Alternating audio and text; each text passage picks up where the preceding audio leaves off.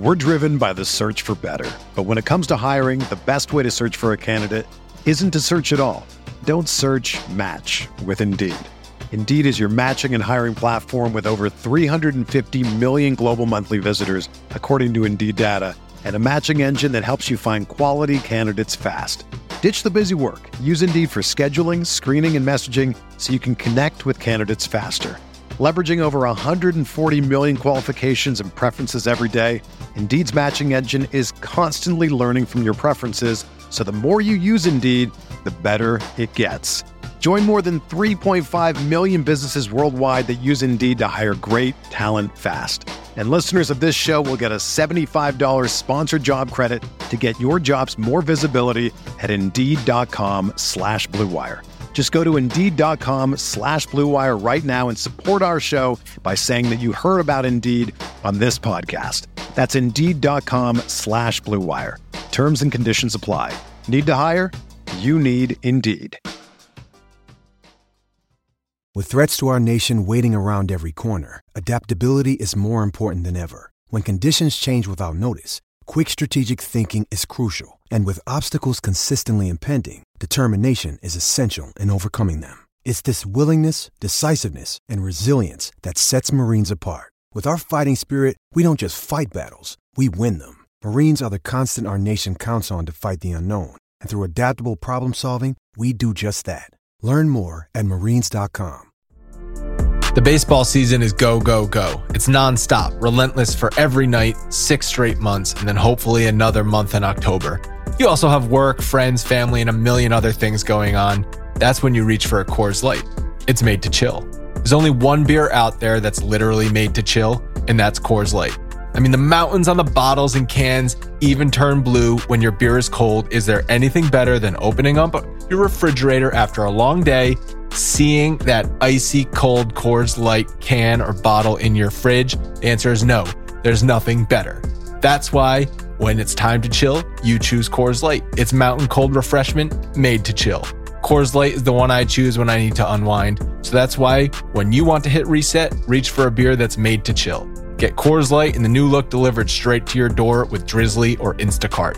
Coors Brewing Company, Golden, Colorado. And as always, celebrate. We are breaking down all aspects of Yankee baseball. This is the Bronx Pinstripe Show with your hosts, Andrew Rotondi and Scott Reinen. Let's go.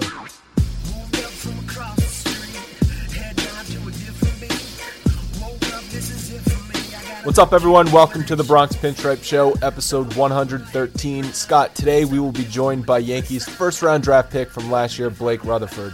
We just got finished recording with him. He is a really, really nice kid. It's amazing, though, to think that he was born in 1997. You and I were talking about that. It's just crazy how young some of these players are starting to get. Yes, they're extremely young, as you mentioned, very, very nicely, and I appreciate that. I was in high school when this kid was born. So senior in high school. Senior in high school, right? Almost graduating from high school.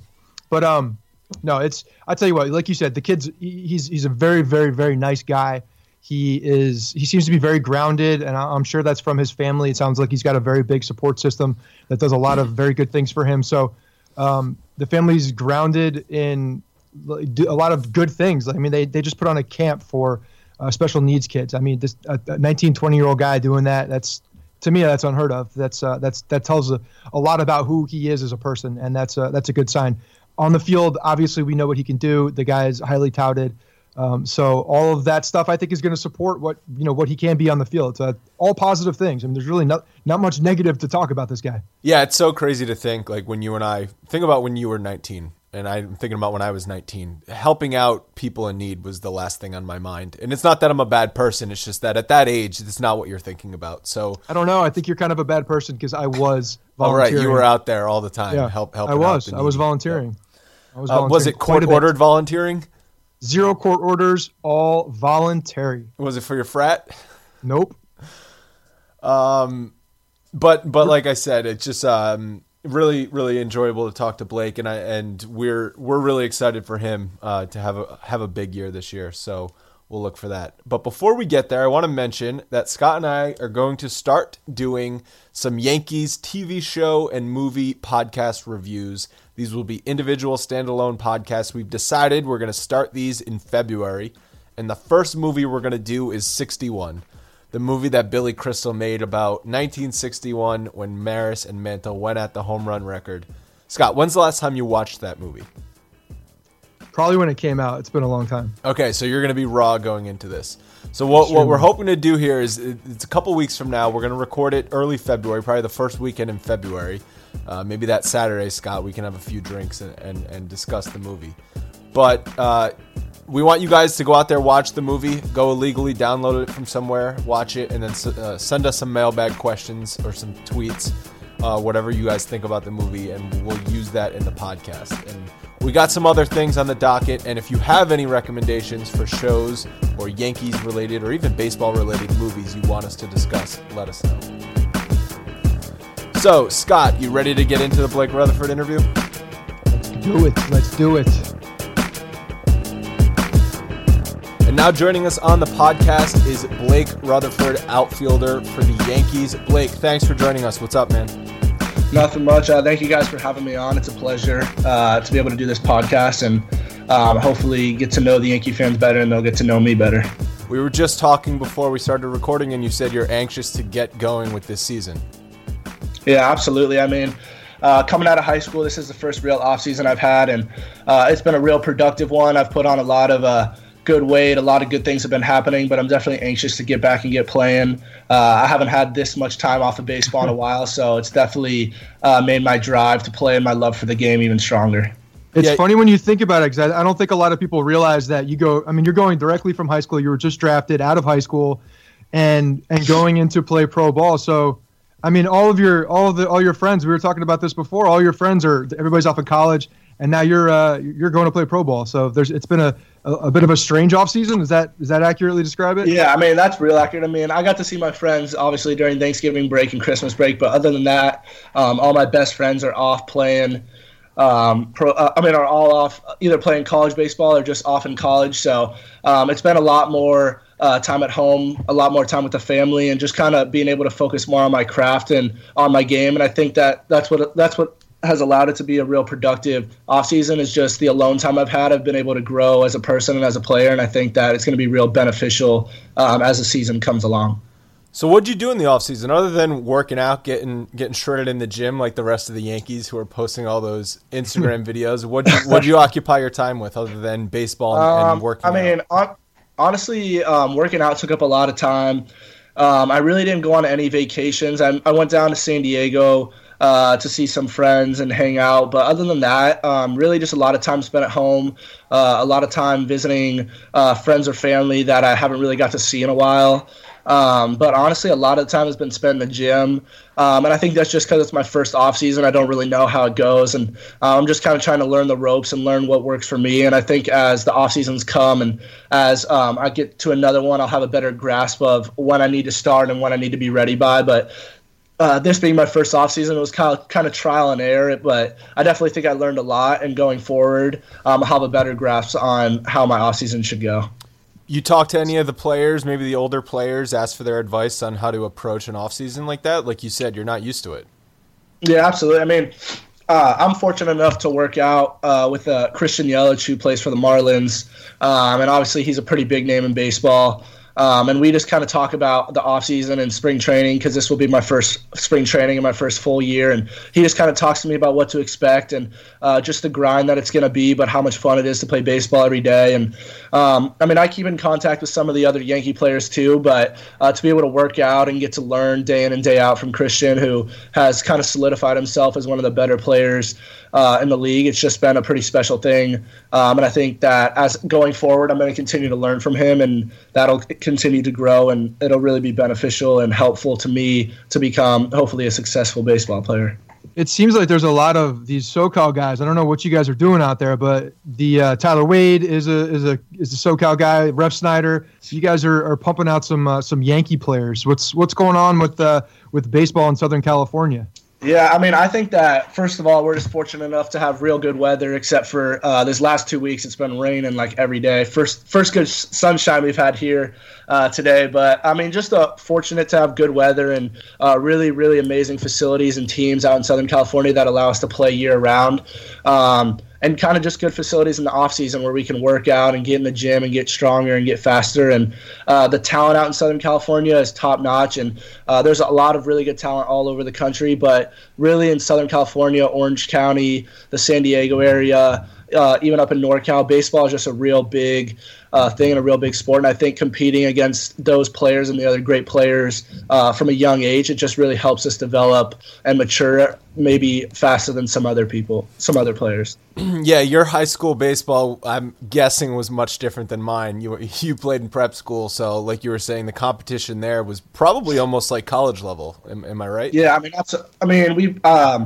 I was fortunate enough to go to Chaminade, which is an amazing school for sports, but also just an amazing school to get an education from and learn from and grow as a person. But I mean, in our league, we had Jack Flaherty, Quinn Brody, Hunter Green this year, who's going to be a real good pick. A lot of really, really good players have come out of there and gone on to college and some on to pro baseball. So I think just playing that league every year and just knowing the competition you're going to get, it just puts you in a real good position to be successful down the road if you can learn how to play against those teams and those caliber of players multiple times a week. So you mentioned that you were going to be going to Tampa and actually heading down for some early stuff with the Yankees. Are they doing that captain's camp again, or is there something like that, or what are they calling it? They do that captain's camp, but I'm just looking forward, more importantly, to going down and just getting going again and getting hitting again and seeing all my former teammates and all the coaches I had and just continuing to learn and grow from them. I mean, I really learned more in that short season of baseball at the Yankees than I have my entire life, not even just as a baseball player but as a person. And I think I'm going to continue to grow not only as a player but a person in this organization just because of the people they surround us with and the greatness they surround us with. And it's just a really, really special organization to be a part of. And that's why I always look forward to going back. And it's sad to leave so early, but it's definitely really exciting to be able to go and learn from the caliber of people they surround us with, the old legends to the front office people to the coaches who have formerly played in the past and just the current players too. Everyone is just has a real good baseball IQ and a real good baseball mind. So let's take it back like a year to last January. Is that when the draft stuff starts to ramp up, where you start doing a lot of workouts for teams, or does it start even earlier than that? It can start earlier. I did shut down after I came back from USA, and I just was working out, and I wasn't playing any baseball. So it really started for me in January. I played in San Diego for the Martin Luther King Jr. tournament with my team. That's really when it started for me because that was when I first started playing. And really, when you play your first game, it's kind of really when it starts ramping up, and people want to know when you're playing and when you're available, and if you can work out here and there. But lucky enough, I was able to have an amazing support system that helped me juggle that, and they really took all the distractions away from me, as far as talking to scouts or setting up appointments or any of that stuff. And they kind of just let me go out and play baseball, and I think that's why I was able to have one of the best high school years that I've had, for sure. Yeah, that's interesting. You mentioned that they is it almost like they protect you from scouts? Do scouts try and get into your mind and maybe try and see if you'll slip up and say something stupid to see if they can trick you into anything? Yeah, I don't think that's a scout ever would try and trick you into something, but they really do want to find out the type of person you are and the type of player you are, but really the type of person you are. And so they'll dig deep. They'll go and talk to your principals maybe, or some of your teachers or some old coaches, because they just want to know who I am as a person and not so much as a player, because they can grade who I am as a player on the field, but they can't really grade the type of person I am on the field. Sure, they can watch me with teammates, but they want to kind of dig deeper and get to know me off the field.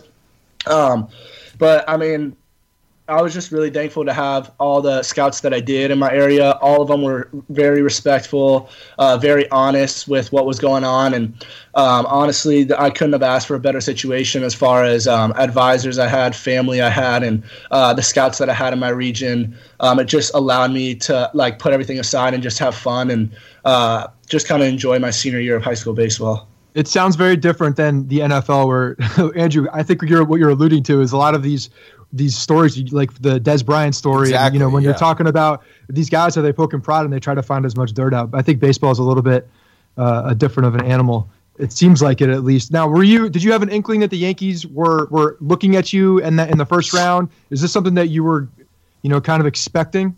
Honestly, I'm the type of person where a lot of people would try and put things in my head like, oh, you're going here, you're going there. Obviously, all the writers have their opinions, but I really prided myself on not really looking into that and just playing my senior year and just helping my team win as much as possible. And in doing that, I was able to be a part of a Mission League Championship, which was one of the first in our school's history, or one of the very few that we've had in baseball. But I mean, I knew that if I just took care of my business and I took care of what I needed to do and was able to go out there every day and put everything out there for my team and help us win, that everything else off the field and in the draft would take care of itself. And until June 9th or till the draft day, I really didn't think about where I was going to go. And I really just let the advisors figure that out, or my family figure that out. And when I was called, I honestly couldn't have been more thrilled. I've been a diehard Yankee fan since I knew what baseball was. I grew up a Derek Jeter diehard fan. He's been my role model, just how he carries himself on and off the field. But I'm just extremely humbled and honored to be able to be drafted into an organization that's had so much success and produced so many great baseball players, but more importantly, amazing human beings like in our society.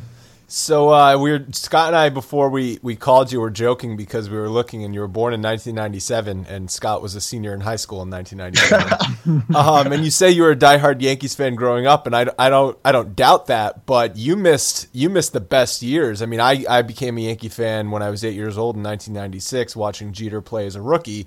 And then Absolutely. They went on to win all those championships. I mean, you couldn't even comprehend baseball at that point, so you kind of got it in the later years, in the 2000s. Absolutely. Yeah, I mean, it's not the only reason, but I was born in Morristown, New Jersey. So that I'm kind of from out there. I didn't really live there a long time, but I am born in that area, that region. So the Yankees are the home team out there, but I did miss the glory years. But I feel like I did pick up baseball and pick up like kind of what baseball is all about at an earlier age than most. I started playing baseball when I was 3 years old. They allowed me to play with the older kids, and I had a brother who was a little older, so I got to play with him. But I do go back and watch videos of the glory days of the Yankees, just hoping and dreaming that one day I can be a part of just something as special as those guys and those teams were able to do. I mean, it just looks like there's no better feeling and nothing better than winning a championship in New York, or being just a part of something special in New York. It's a great city with great fans, and I'm just really thrilled to hopefully have the opportunity one day to be able to play there. Do you remember your first game? Your first Yankee game you went to? I don't, but I don't exactly remember, but I know that every time the Yankees would come into town to play the Angels, okay. I would always go to the games, and I was a little kid, and sometimes those games get a little rowdy and stuff, but I'd always wear my Yankees jerseys, and sometimes my parents would be like, oh no, maybe you should just put your sweatshirt on, like if the game got a little crazy. No, but you got to represent. Exactly. I always represented, and Yankee fans are real loyal to Yankee fans, and let me tell you, I think that there may have been just as many Yankee fans at those Angel games than there are Angel fans. Yeah, Yankee fan travels. We spread, yeah, we spread all over the place. There's a very strong New York contingent everywhere. Absolutely. Everywhere you go. So first of all, I didn't know you were born in Jersey. You just went up another notch in my book. I like that. I'm a Jersey kid myself. I was born about an hour north of Morristown. So that's okay. Awesome. You're talking about the fact that you played organized ball at 3 years old. Were you playing T-ball at 3 years old? Is that what it was? T-ball, yeah. I was playing T-ball, and I was still a little kid running all over the place, but they did allow me to play when I was 3 years old, and I did play I played an extra year T-ball because I played when I was so young, but yeah, at 3 years old, I was out there running around in the dirt and trying to hit a ball off a tee and catch a ball, and I feel like that's where I just found my love for the game was at my local baseball field, Simi Youth. They allowed me to play a year younger, and I played there from when I was 3 to when I was 14. So that's really where I grew as a player. That's awesome. So we're learning, because last week we talked to Tyler Wade, and his parents were athletes, and I know that your father played football at Michigan, right?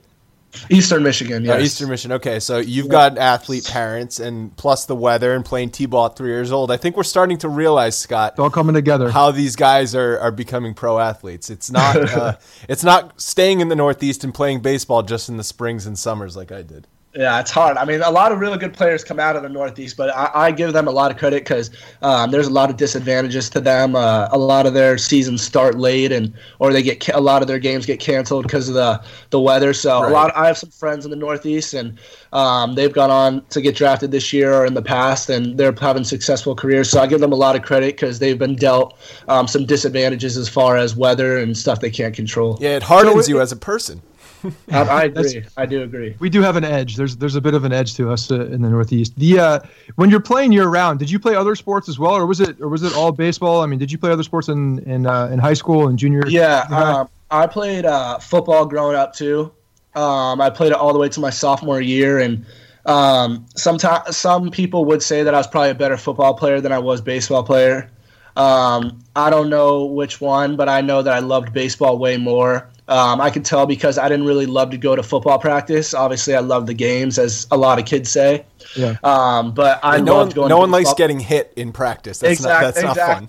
Exactly. But I loved going to baseball practice. I loved putting in work by myself in baseball, and I knew that if I loved doing that stuff and I loved putting in work when the game, no one was watching and the games weren't being played, that was a sport that I was ultimately going to choose. And I really didn't focus on baseball only until my junior year of high school, and that's really when I became to grow as a baseball player and kind of start to take my game and elevate it to the next level when I was able to focus on like my weaknesses and try and turn them into strengths as the offseason came around and rolled into the regular season. I'm curious. So you talked about all these different people in your life growing up that helped you become a better player, not only on the field but off the field. Are you watching film on yourself in high school? Are you trying to get better in the weight room then too? Or is it just strictly baseball drills? No, I mean, I definitely owe a lot of credit. I had a hitting coach named Craig Wallenbrock, who is a pretty well-known hitting coach out here, and I stopped going to him after my sophomore year, but his main goal was to teach me to learn my own swing and be my own best hitting coach. And so I think that I owe a lot of credit to him because he obviously taught me a lot about hitting, but he taught me more about my own swing and being able to correct my own swing. And I think that's why I've been able to have somewhat of success so far in high school and in the beginning of pro ball, is because I'm able to make adjustments because I've been able to learn and watch film on my swing and be able to point out things that maybe other kids haven't really learned about their swing. And also, I've been blessed with a great trainer and a great facility and a great supporting staff over there that's helped me. And every time I go in there, we start with the weaknesses and we turn them into strengths. And obviously my strengths we continue to build on. So I definitely have been blessed with an amazing support system outside of baseball that have helped me transition success into baseball. But to me, it's just important to obviously continue to get better as a baseball player, but obviously to continue to reach out and bring more people into the game and continue to evolve the game of baseball. And the fans are ultimately who we play for. So anytime if someone pulls me aside, a fan or whatever, I'm always glad to talk to them or sign for them just because they're the reason that we're able to play. And I'm really thankful and fortunate for them and for those people. So you played out in Pulaski, Virginia. Tell me about life as a baseball player out there. Yeah, I mean, that was really my first real taste of pro ball. I mean, obviously, I played a couple games in the GCL, but still in the GCL, Tampa, it's a pretty there's a lot to do in Tampa. Like, you can go eat places and stuff. So I showed up. No restaurants in Pulaski. I've been to Virginia Tech. I got a call to Pulaski, and Hooley, the manager for the GCL team, called me and said I was getting called up, and I was with my uncle, so that was a real cool opportunity and moment to share with him. But I got on a plane, and it was like a 6-seater plane, and I was like, oh my goodness, I don't know where I'm going. And we flew into Greenville. I flew into Tennessee. We were playing in Greenville at that time, and I got back to Pulaski, and I mean, Pulaski honestly was a really amazing place. Fans, they packed that stadium every night, and they may have come from surrounding cities or who really knows where they came from, but let me tell you, those fans were amazing. The facilities were amazing. The staff was amazing there, and I don't think there was a better place that I could have started because, it kind of was out there. There wasn't a ton to do in Pulaski, but the team that I was able to play with in my first half season was amazing, and it was a lot of their first seasons. So we kind of got to grow as a team, and we didn't really have as successful as a year as we wanted to, or maybe were expected to. But I think a lot of us learned a lot about ourselves and about each other and about what it takes to be a team by the end of the year. And I think that a lot of us will be friends going forward because of the experiences we were able to share in our first pro seasons.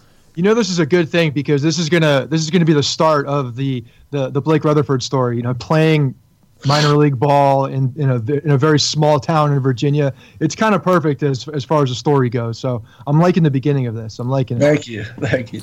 So you mentioned it was sort of your first taste of pro ball, and I think an example of that being that your season ended unfortunately with a bit of a hamstring injury, and then there was sort of this media storm around something that the Pulaski Yankees tweeted, and it was a pretty popular story for a few days on what was going on with you. I mean, was that the first time you had experienced something sort of gaining legs like that on social media? Yeah, absolutely. I mean, that was the first real glimpse of the New York media or the New York fan base that I really experienced. Obviously, I had a little hamstring issue. It was more just precautionary stuff that the Yankees were doing and protecting me just so I could be ready to participate in instructs and further activities down the road. But obviously the Pulaski people didn't mean to put me or the Yankees in that situation. It was kind of just an incident that didn't really turn out to go the right way. But I mean, it was definitely crazy. And I even called my agents at the time and I was like, oh my gosh, what do I do? Do I say something? I just want them to know I'm fine. And they're like, no, it's okay. Everything will come out. It'll be all right. And I was like, all right. But I kind of freaked out because I didn't want them to think that something was seriously wrong or maybe it was something besides an injury. I wanted to make sure they all knew I was okay. But that was the first real experience I had. And especially when I saw it on Deadspin and all these other sites, I was like, oh my gosh, this thing really put up something about it. Yeah, I was like, this thing really blew up. And but I mean, luckily everything was okay and everything turned out okay. And nobody really got in trouble for that. So it was just a freak incident and nothing really was lost, but it definitely was my first real experience about how things could get blown up in a hurry. So I definitely learned a lot from that experience and from that incident in my first season. Yeah, I mean, that's part of wearing the pinstripes. Exactly. I love it though. It takes when you see a certain person. Gets it. Yeah, when you see Deadspin gets it, then you're like, oh, come on now. Yeah, no, Deadspin's got to back off. I got a text from a friend because I actually came home. I came home to start doing some stuff and just working it out and stuff. And I got a text from my friend and he's like, dude, you're on, what's going on? I'm like, oh man, I'm all right. Don't worry about it and all that stuff. But I didn't even see that. I try to stay off social media because I saw the tweet and I saw some people tweeting at me on social media, just checking to make sure I was okay. And then all of a sudden it just turned into a huge story. So luckily, or not a huge story, but a somewhat big story at that, on that day. But luckily everything was okay and everything's good and I'm fully healthy now. So I'm ready to go. Yeah. Let's just say it turned into a bigger story than it needed to be. Yeah. Exactly. So let's go back to draft day. And there's that video I've seen on YouTube of a Let's Go Yankees chant breaking out in your house after you were drafted. That must have been a surreal moment for you. Like you said, you were a diehard Yankees fan. Tyler Wade last week said he was a Yankees fan too, and he actually heard his name being called on TV. That's how he found out he was drafted by the Yankees. So what was that moment like for you when you found out you were finally drafted?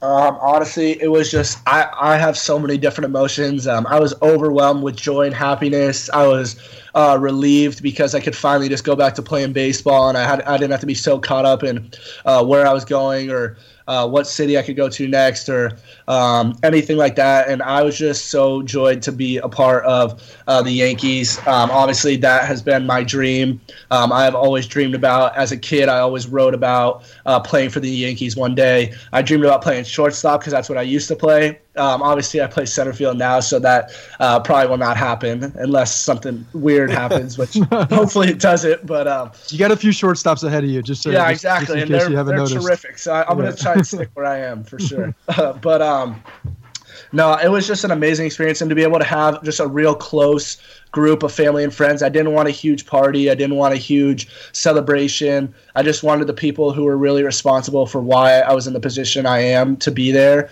and to be able to hug those people and cry with those people and just celebrate with those people. It was just a real special day and a real special moment. And I think that the pictures and the videos are something that I'm going to keep and cherish and remember forever.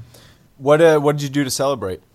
Other than with your family, what was the first thing that you did just alone that maybe you thought, finally, I'm going to the big leagues, or I'm going to pro ball, hopefully to the big leagues one day? How did you sort of celebrate? Right after I was drafted, I said, I just like hugged everybody, but I honestly went right into my mom's office, which is next door, and I just locked the door, just me in there, and I needed a moment to myself. I needed a moment to thank, obviously, the Lord and God for putting me in the situation, for giving me the abilities and the blessings in my life to be able to achieve that goal of being drafted, not only just being drafted, but being drafted by my favorite team and my favorite organization.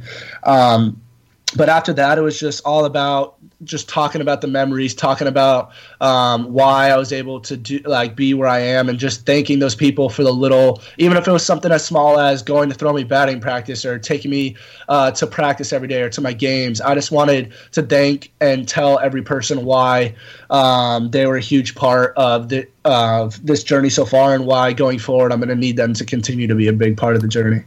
And if the Red Sox or the Mets have drafted you, you would have gone to UCLA, right? Yeah, I mean, I don't really know what would have happened, but I'm just thankful that I was able to go to the Yankees, because UCLA obviously weighed heavy on my mind. Coach Savage and everybody there, I have a tremendous amount of respect, and I'm very thankful because they took a shot on me as a freshman in high school, and they stayed with me all 4 years. And I could have turned out to go downward instead of upward, and I could have gotten worse as a player, but they stuck with me through thick and thin, and I have a tremendous amount of respect, as I said, for Coach Savage. And but the Yankees, it was just a lot to turn down, and the opportunity was there for me, and I just felt like it was a real good organization to start with and hopefully end with. So that's why I decided to kind of skip the college route for now and play pro baseball. Yeah, dreams don't come up that often, man. When something like that, when the New York Yankees come calling, not many people can say no to that. Yeah, it's a real special feeling to have them, any team call, because any opportunity to fulfill or pursue your dream is special, but especially a team that you've grown up loving and watching since you really knew what baseball was. So can you talk to us about that picture? There's a picture that's gone around Instagram and Twitter about you holding up that sign. What's behind that picture? Yeah, so my sophomore year, that photographer's name is Eric Dearborn. He's an LA photographer. He's taken a lot of pictures of me throughout my high school career, and he kind of just wanted to practice one day. So I said, of course, it was when I had just gotten back from one of my USA trips. I said, of course, I'll come out, take whatever, do whatever you need. So we were taking pictures, and he goes what's your favorite team? We were talking about it. So he just wrote that, and he's like, I mean, he's like, I don't want to do this if you're superstitious, if it's going to bother you. I said, oh, no. It's so far away. I haven't even thought about it. And, I may not even get drafted. So why don't we just do it? And we took that picture, and I forgot totally about it. And then after I got drafted, he posted it on Instagram, and then eventually he sent it to me. And I was like, it's just amazing that, anything could have happened. I could have gone to college. I could have gotten hurt somehow. I could have got drafted by a different team. But the picture that we took, and the fact that it was the Yankees, and we wrote it down, and we took it 2 years before the draft, and the fact that it kind of just turned out that way, it just, I don't know. It gives me the chills still that it kind of worked out that way. But that's kind of the story behind it. Yeah, so for people who may be listening that aren't familiar with the picture, it's a picture of Blake, as he said, in high school. And it says, one day I will become a New York Yankee, and it's dated 9/28/2014, which is just about when Derek Jeter was finishing up his career. Yeah. I mean, it's pretty awesome. It's still kind of weirds me out that it kind of has worked out this way. And obviously I still have a long way to go to become a New York Yankee. And I'm going to work hard and continue to pursue that dream. But to be able to just be drafted into that organization after taking a picture holding up that sign, it feels like it was kind of meant to be for me to start my career and with this organization. Yeah, speaking of Jeter, I've seen another picture that you met him. It was in the Angels dugout, right? Yes. At Angels Stadium in the Yankees dugout before a game. What year was that? That was the year of his that was the year of his final seain. Okay, so that was 2014. Was his final season, and it just kind of worked out somehow through friends that I was able to meet him, and I never expected to go into the dugout to meet him or go onto the field to meet him. I was just expecting to kind of say hi from a distance and kind of go on our way. But luckily enough, he's an amazing person, and he took the time. I mean, a lot of people want to talk to him always, but especially during his last season. But just to be able to meet him and talk to him, and everything that you read about him is true. I mean, he is unbelievably kind, thoughtful, just always ask questions about me and how I was doing. And he kind of just took 5-10 minutes away from baseball to be able to talk to a kid who had no idea who I was or like where I was from or anything. It just shows how amazing and just truly like awesome Derek Jeter is. So I was also looking at your Instagram, and I noticed that your Instagram name is very similar to that of what Babe Ruth's would be. Has anyone ever pointed that out to you before? They have, and it honestly wasn't even supposed to turn out that way. It's supposed to be B.A. Ruth too, but it comes off as Ruth, and it comes off as Babe Ruth in a way.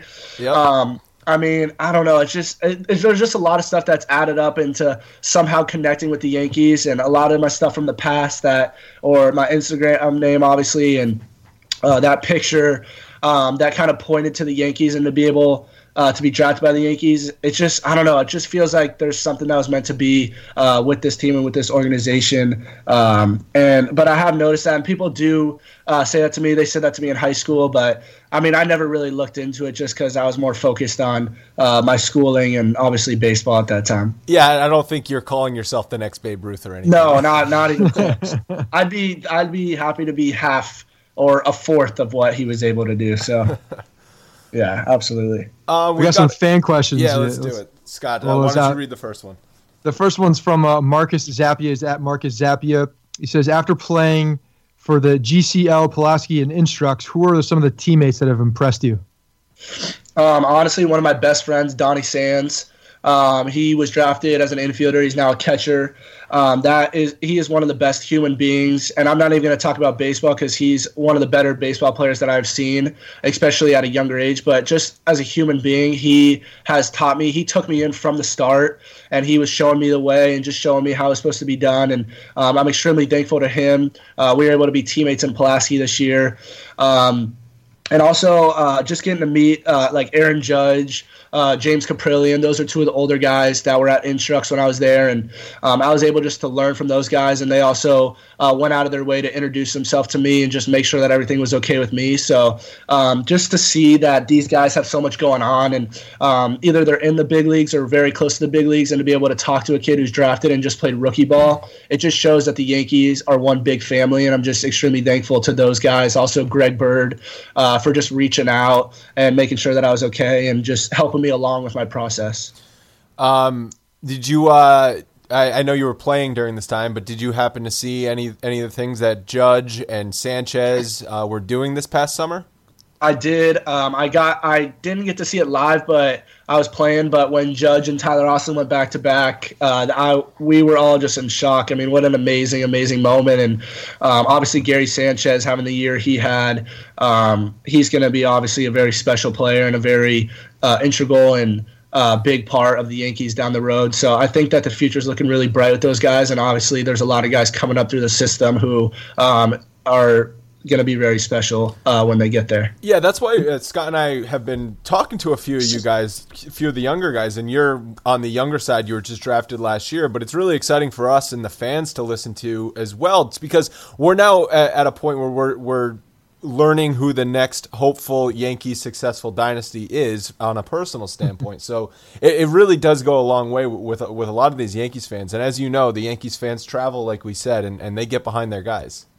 Absolutely. And I think that's amazing. Like, they'll go to all. I mean, we were in advanced rookie ball, Pulaski rookie ball. Whatever you want to call it. And there were a ton of Yankee fans there, and they wanted to know us and get to meet us and talk to us. And they would travel when we went on the road. There would be Yankee fans there to see us. So even as low as rookie ball or the bottom of the food chain in minor leagues, I guess, there's still Yankee fans who are there to support us and cheer us on and celebrate with us when we have success and fight for us when we're failing. So it's a real special thing. We have a question from @YankeesLiveTweet, and they say, what would you need to accomplish to consider your baseball career to be successful? Honestly, obviously I want to have the championships. I want to have the stats to back it up. But really to consider my baseball career to be successful is I want to be able to affect and become a role model to as many kids across the country, and especially in the city, wherever I end up playing, or if I'm fortunate enough to end up playing pro baseball, I want to be able to have an impact on that community. And if I'm able to leave the game, having an impact not only on the field, but more importantly off the field, and to be able to go out there and make a difference in kids or families' lives, then I'll consider that a tremendous success for my career. Yeah, and obviously I know you've done some work. You did some work in high school with some children, right? Absolutely. Yeah. I just actually had my first ever Rutherford Brothers challenge, which is me and my older brother.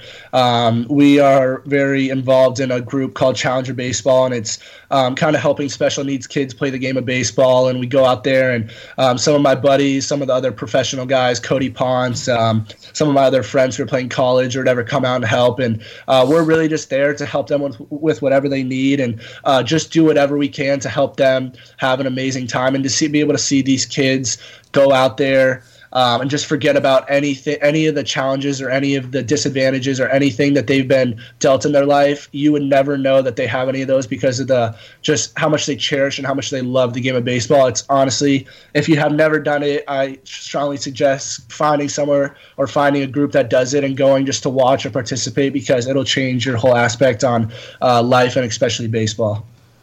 It's good that you're really taking a concentration off the field with those things too, because I mean, like you're saying, having that base, having that the will to go and make a difference with some of these kids, that means a lot. I mean, that just gets me excited to see a guy in your position doing that type of stuff. And I know a lot of these guys that we've talked to are doing very similar things. So not only are you guys, the guys coming up in the Yankees organization, some hell of a good baseball players, but it seems like there's a lot of really good dudes off the field and guys who are very willing to get their hands dirty in the community and do things for other people. So that's awesome to hear, man. Absolutely. I mean, it's part of the Yankee way, and we're supposed to make sure that the fan base or the community we're really involved in the community and the fan base, and hopefully they're really involved in us and the game. And we obviously, all the players bank off each other and support each other. And if someone has a foundation or event, I'm sure other players would be willing to go to it, just because that's how we are in the Yankee organization. We're just like one big family who support and just kind of bounce off each other.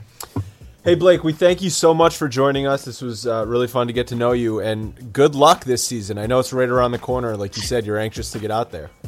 Yes, sir. Thank you guys so much, you both, for having me on. And I hope I was able to answer those questions good and connect with some of the Yankee fans out there. But it's definitely a pleasure and an honor to be able to talk on this. And I look forward to obviously continuing these relationships down the road.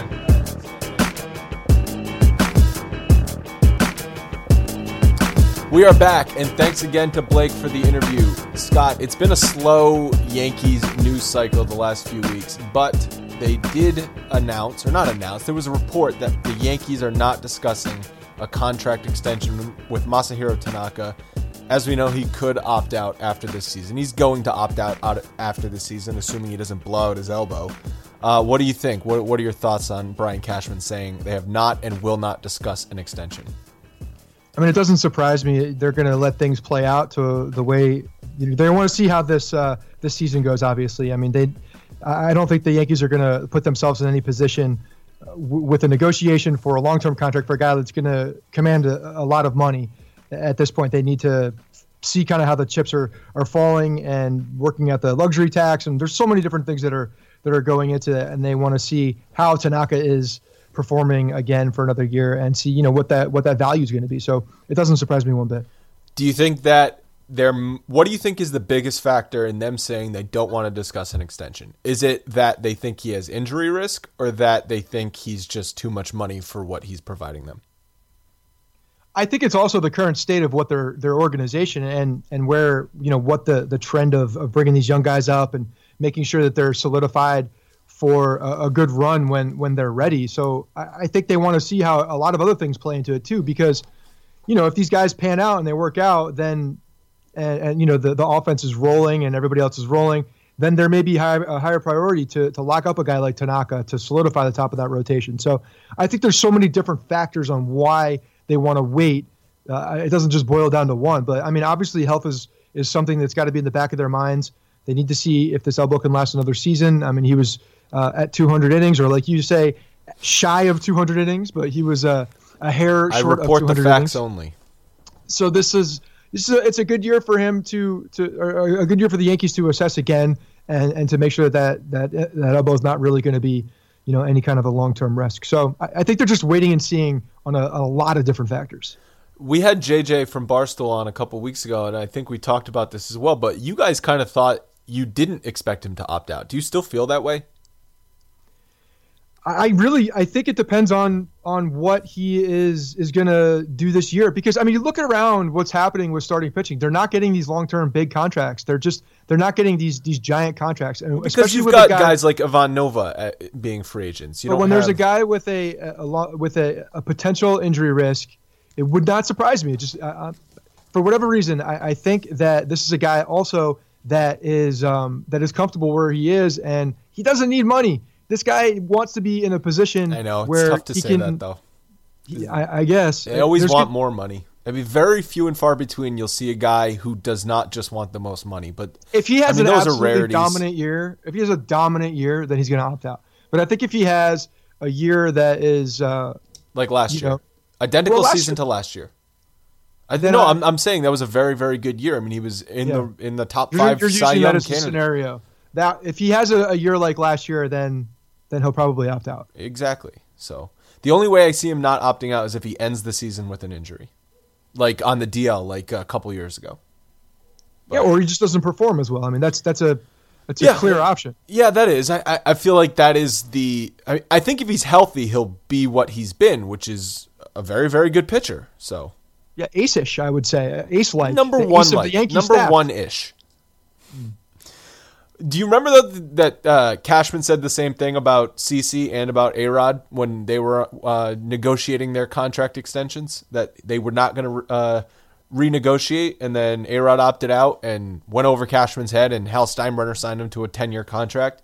And then a couple years later, when CeCe opted out or was threatening to opt out, Cashman swooped in at the last second and offered him another year at the end of that deal, which is what we're dealing with for 2017, $25 million for a number 5 pitcher. Well, he's not a number 5 pitcher on this staff. This is a guy that might be our number 2. God. I do take Cashman at his word on this one, though. I don't know about you. Yeah, I do. I mean, I think it's general policy. They don't really like to negotiate at this point. They want these contracts to play out. They're not going to go into another contract that's going to bite them at the end of it again. I really think they're trying to avoid that exact situation. And if it's a place, if this is a waiting game, then they're going to play that game. I think they're in a strong position right now where they know that they have, a good future ahead of them, or at least that's the hope. That's what it looks like. I don't want to jinx anything with these kids. There's just so many different factors. But I think they know that Cashman knows he's in a strong position to negotiate. So your point about seeing how the younger kids start to shake out and that affecting Tanaka, I actually think is a pretty good one, because if things progress quicker than we thought, then maybe Cashman can justify saying, you know what, we're probably going to need Tanaka if we want to win in the next few years. But if things are progressing slower, or if more of the prospects don't hit than what we are already assuming, then maybe he moves on. And that's the thing. I mean, assumptions are such a tough thing to do because if they aren't hitting, like you said, then we're looking at a Tanaka contract if you are going to extend him, and you're looking at what he's going to be, the year after or the year after that, because that's potentially, if they're not hitting this year, then you got to look a couple of years ahead. So, yeah, I mean, there's a lot of different moving parts, I think, with this contract. It's not just on him. He will be highly in demand, though, because he's not 30 years old yet.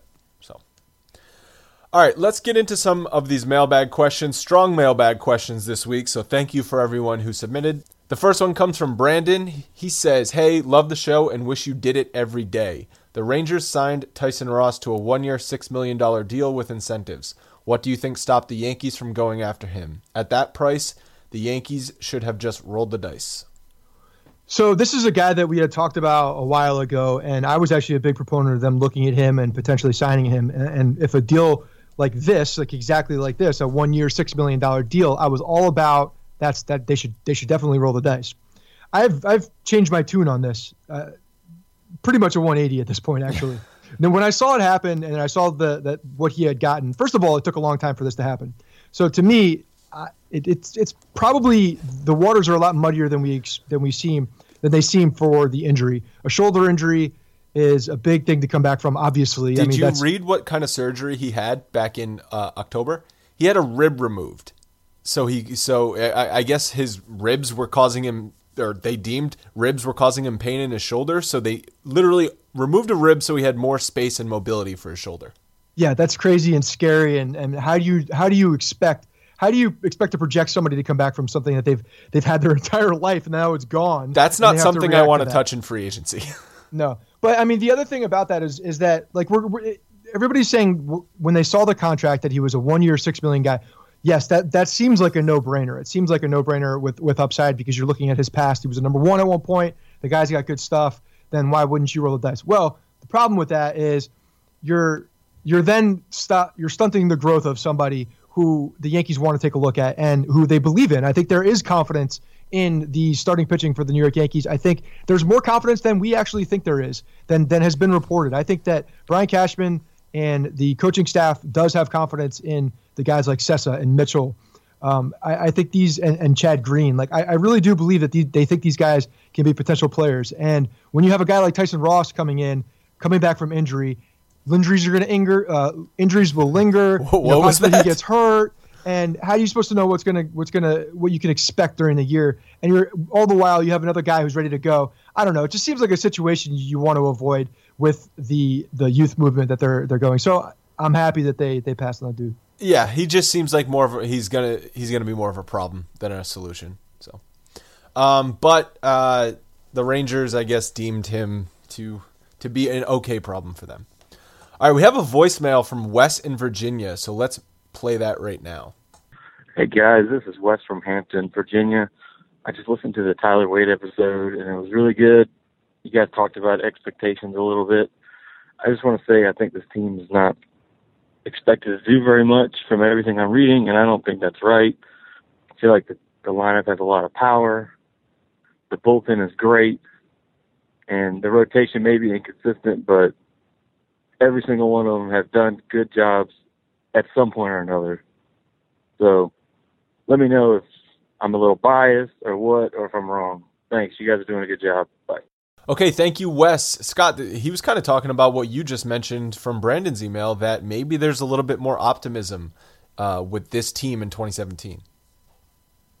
Yeah, I mean, when we're talking about expectations, it's really just a preventative it's a preventative measure so that you don't get too high and then get disappointed. That's what I'm here for. I'm just trying to help you guys lower those expectations so that they can be exceeded. That's way more fun than having high expectations and being disappointed. Does this team, if you look up and down the lineup, I mean, when Andrew and I were talking, when we were talking last week about the potential for, some of the power numbers for some of these guys, I mean, you add that up, that's a lot of numbers. That's a lot of home runs. That's a lot of thump in that lineup. So, yeah, if these guys start to hit, then they could absolutely compete. So they could compete a lot earlier than we expect. And next year it could be a surprise. He was just never know. Wes was talking though. The lineup has a lot of power potential. The rotation has some potential there, and then the bullpen is very good. It's just a lot of things have to all go right for the Yankees to be better than what we think they're going to be. It's not they have no room for error, this team. Right, but the positive thing about this type of scenario where everything has to go right versus, I don't know, 2 years ago.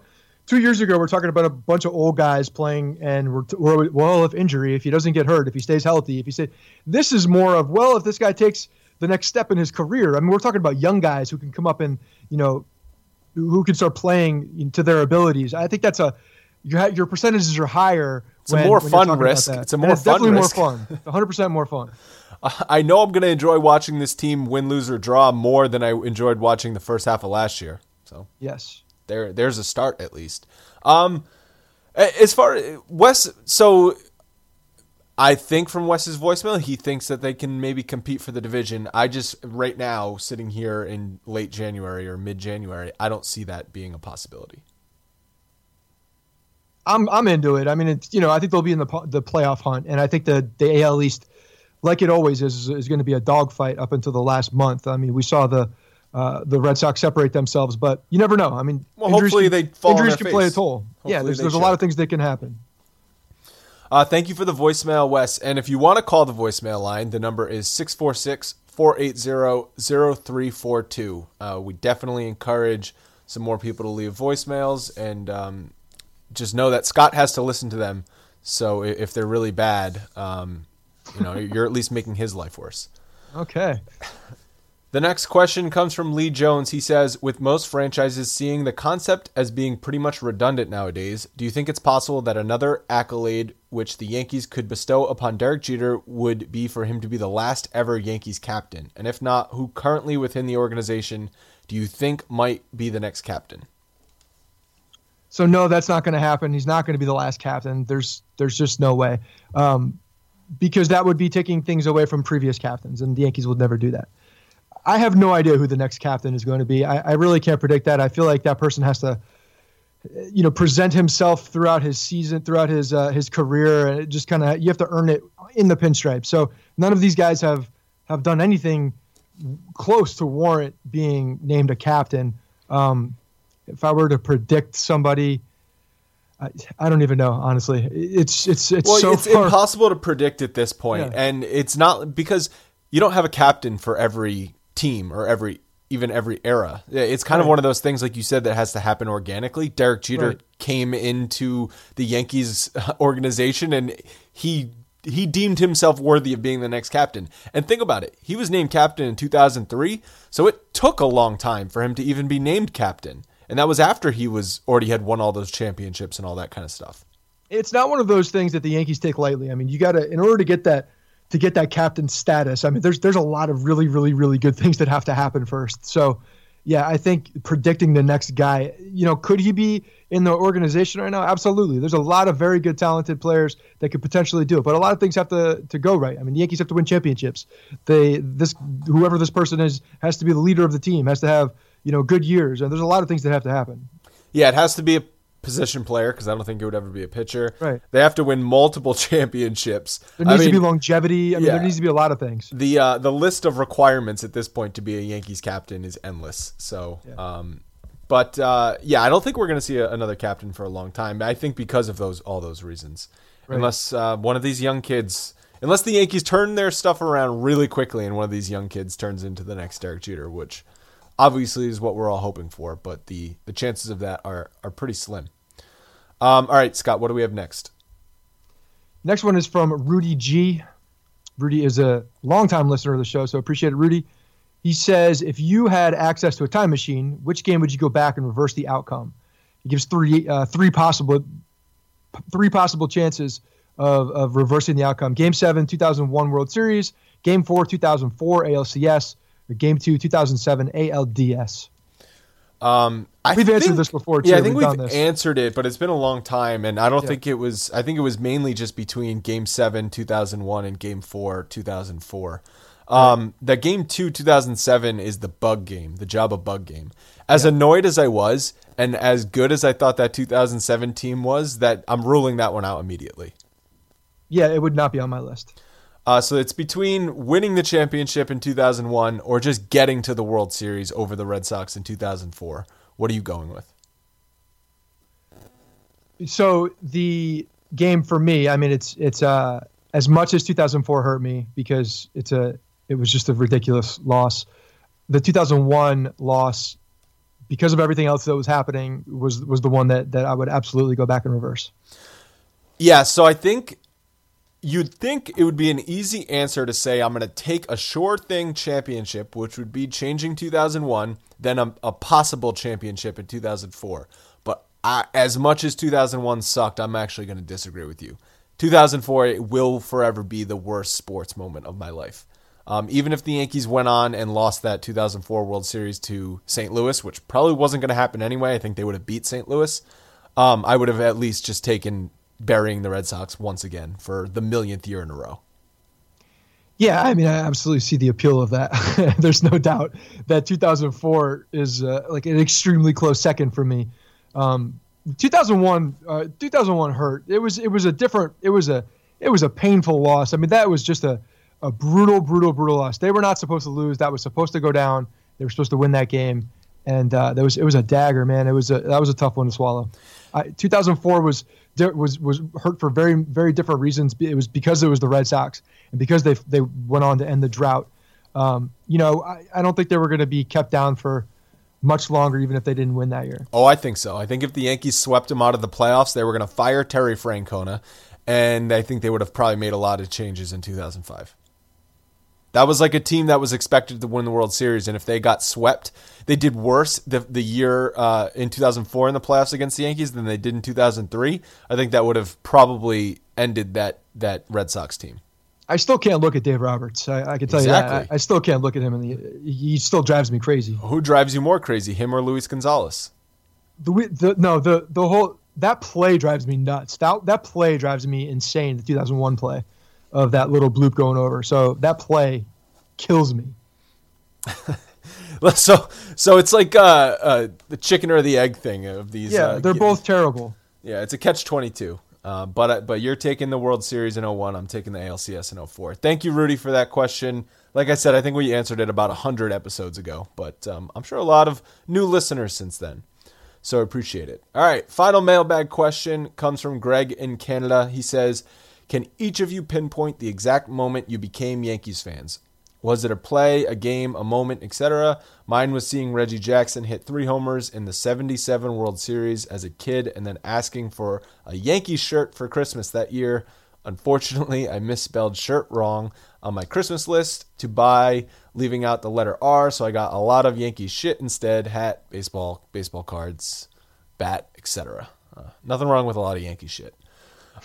We talked about this kind of with Blake too in the interview, because he became a Yankees fan after all the 90s wins. But Scott, what was it for you? You probably remember that 77 World Series too. Yeah, that's funny. The 77 series, a couple years before I was born. Don't remember that one, but it wasn't really a moment, honestly, on the field. It wasn't a play. It wasn't a player. It wasn't any of that stuff. It was when I don't even remember how old I was. I was young. It was the first time I was ever in the city. I want to say I was like 7 or 8 years old. I went to it was a birthday party, and we went to a Yankee game. And that first moment, I remember walking through the tunnel. Clear as day, I can remember that. I can't remember 95% of the rest of my life, but I do remember walking through that tunnel and seeing that just like ridiculously green grass. And then that game just got me. I mean, it was being at that stadium and seeing everything and how big it was. I think the size really took me. It was also the same time where we left because there were 2 drunk guys fighting in the bleachers, and one dude was bashing the other guy's head into a pole. That's that Bronx charm. The good old days, yes. But yeah, that was it. I think seeing the field for the first time really hooked me, and ever since then it's been obviously lights out. The old Yankee Stadium, the contrast between the bright blue of the stands and the wall with the green of the grass is different in the old stadium than the new stadium, don't you think? It's more of like a navy blue in the new stadium. Yeah, and the tunnels were different too. I mean, if you think about the old stadium, I mean, everything was closed in, right? So you're literally coming out of like, you feel like you're underground. You just see a little bit of dirt or a little bit of grass through the tunnel, and that's it. Exactly. So this was a right field and the outfield, and like the outfield to the right of the foul pole, and just coming out of that tunnel, popping out and seeing the field was definitely a cool moment. It was loud in those tunnels too. If something happened, you could just hear the rumbling of the stadium. No doubt. Mine was the 96 playoffs. I remember watching on my living room floor with my dad. He sort of brought me in. I was 8 years old. I remember that Jeffrey Mayer game. I can remember the dive at the end was a Cal Ripken running down to go to the World Series. I remember, obviously, the Yankees celebrating in 96. So that was really what made me a fan. Greg, thank you for the mailbag. It is sometimes hard to pinpoint exact moments, unless it's a championship run. Like you said, it was just going to the stadium for the first time. While you were watching that game in 96, I snuck out of my house before the game. I snuck out of my house, went with friends into the city, went to Yankee Stadium to wait online, because back then to get tickets for the playoffs, you had to wait outside the stadium. And then it was you just waited. And the line went around the stadium, I think 3 times. And it just kept, they had barricades fully. And I want to say it was 1 a.m. or 2 a.m. There was a riot. People started just running towards the ticket windows, or there was all crazy things were happening. Cops were hitting people with their sticks. And I jumped a solid 2 to 3 hours up in the line for one of those playoff games. So that was what I remember before the game itself. Well, you didn't get in, right? I did not get in. They shut out. They sold out. I could literally. I was on River, and I could see the promised land, and they had shut it down because they sold out of tickets. Ugh. So no, didn't get tickets. God, that must have been a fun ride back home to your house, huh? Yeah, I don't remember that. I do remember just being out there. It was the middle of the night when I think we left my house at 11:30 at night. We're just let's go. And we went, and I was only about 20 minutes from the stadium. So it was fun, man. It was definitely, it was crazy. It was definitely crazy. All right. Thanks everyone for the mailbag questions. And again, thank you, Blake, for the interview. Scott, any last words before we get out of here? I'm excited for Blake Rutherford. I'm excited to follow his career. I think this is a guy that has the ability to really do some good things, and we might see him shoot. If you can put it all together on the baseball field, you look at this kid is 6'2", 6'3". I mean, he's built. He's got the physique ready to go. So he's still growing. He's 19 years old. Yeah, I mean he's got the physical tools to do something. So I think he could shoot through the system if he starts putting it all together. So I'm excited to watch him and follow his career. Good stuff. We'll catch you guys next week. Hey guys, thanks for listening to the Bronx Pinstripes Show. Make sure you find us on iTunes and subscribe so you can get all new episodes directly onto your phone. If you do like the show, we'd love for you to take a minute and give us a 5-star rating and review in iTunes. It really helps us out and allows us to create more shows. We're on Twitter at Bronx Pinstripes and the same on Facebook. You can always find us there talking Yankee baseball. Thanks again, guys, for your support. Really appreciate it, and go Yankees.